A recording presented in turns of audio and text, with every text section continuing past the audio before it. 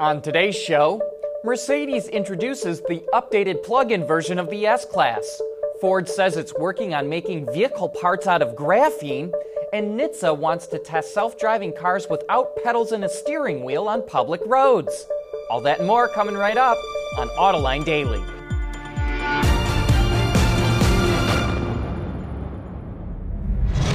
This is Autoline Daily, the voice of the global automotive industry.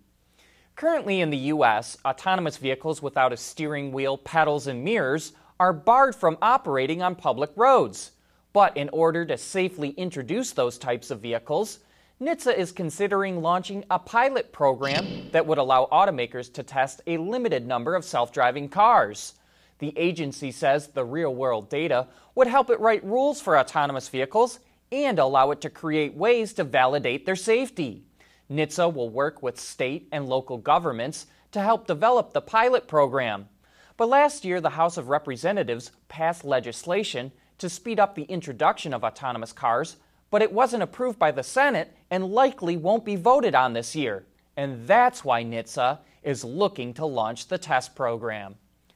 General Motors has set a goal of powering all of its facilities around the globe with 100% renewable energy by 2050. It's already making progress and says it will be at 20% of that goal by the end of this year. It's partnered with CMS Enterprises, which is part of Consumers Energy, to use wind power at several of its facilities in Ohio, Indiana, and Texas starting this month.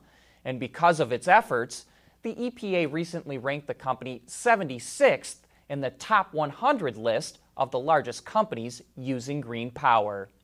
Still to come, a look at the new plug-in version of the Mercedes S-Class. Autoline Daily is brought to you by Bridgestone Tires, your journey, our passion. Dow Automotive Systems, advanced materials that deliver better results. Lear, a global leader in automotive seating and electrical systems. And by ExxonMobil. The new plug-in version of the Mercedes S-Class will be launched in Europe this month, and here's a quick review of some of its features. Only available as a long wheelbase, the car is powered by a V6 gasoline engine, mated to a 9-speed transmission, and a 90-kilowatt electric motor.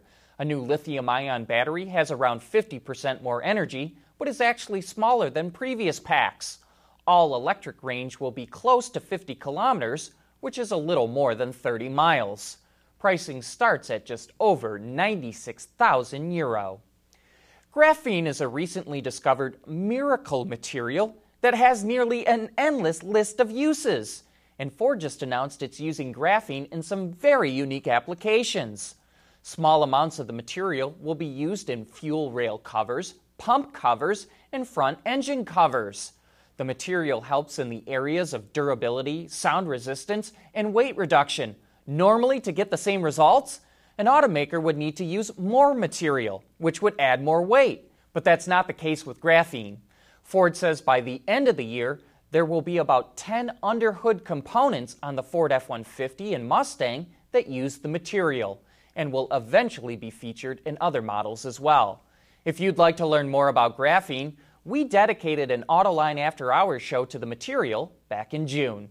Speaking of AAH, make sure to tune in to tomorrow's show when we take a deep dive into the new Ford Edge ST, the first utility vehicle Ford's performance team has been able to get its hands on. Also sitting in on that show is Nick Miles of OurAutoExpert.com, so join us at 3 p.m. Eastern Time.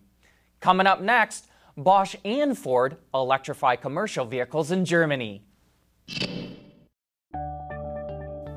Lear Connexus is the new application suite in vehicle connectivity designed to deliver over-the-air software updates and more from Lear Corporation's E-Systems, leaders in power and data management.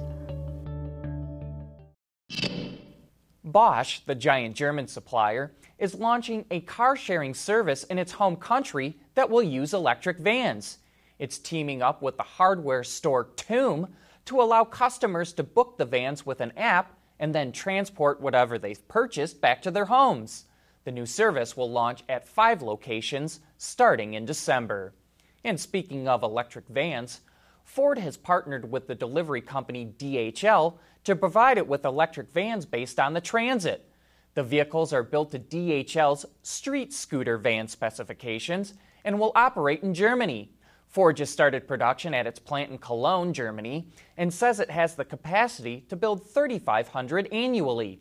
Battery capacity of up to 76 kilowatt hours provides a maximum range of 200 kilometers or about 124 miles on a single charge. And compared to diesel-powered models, each van can save 1,900 liters of fuel annually, or about 500 gallons. That's it for today. Thanks for watching, and please join us again here tomorrow.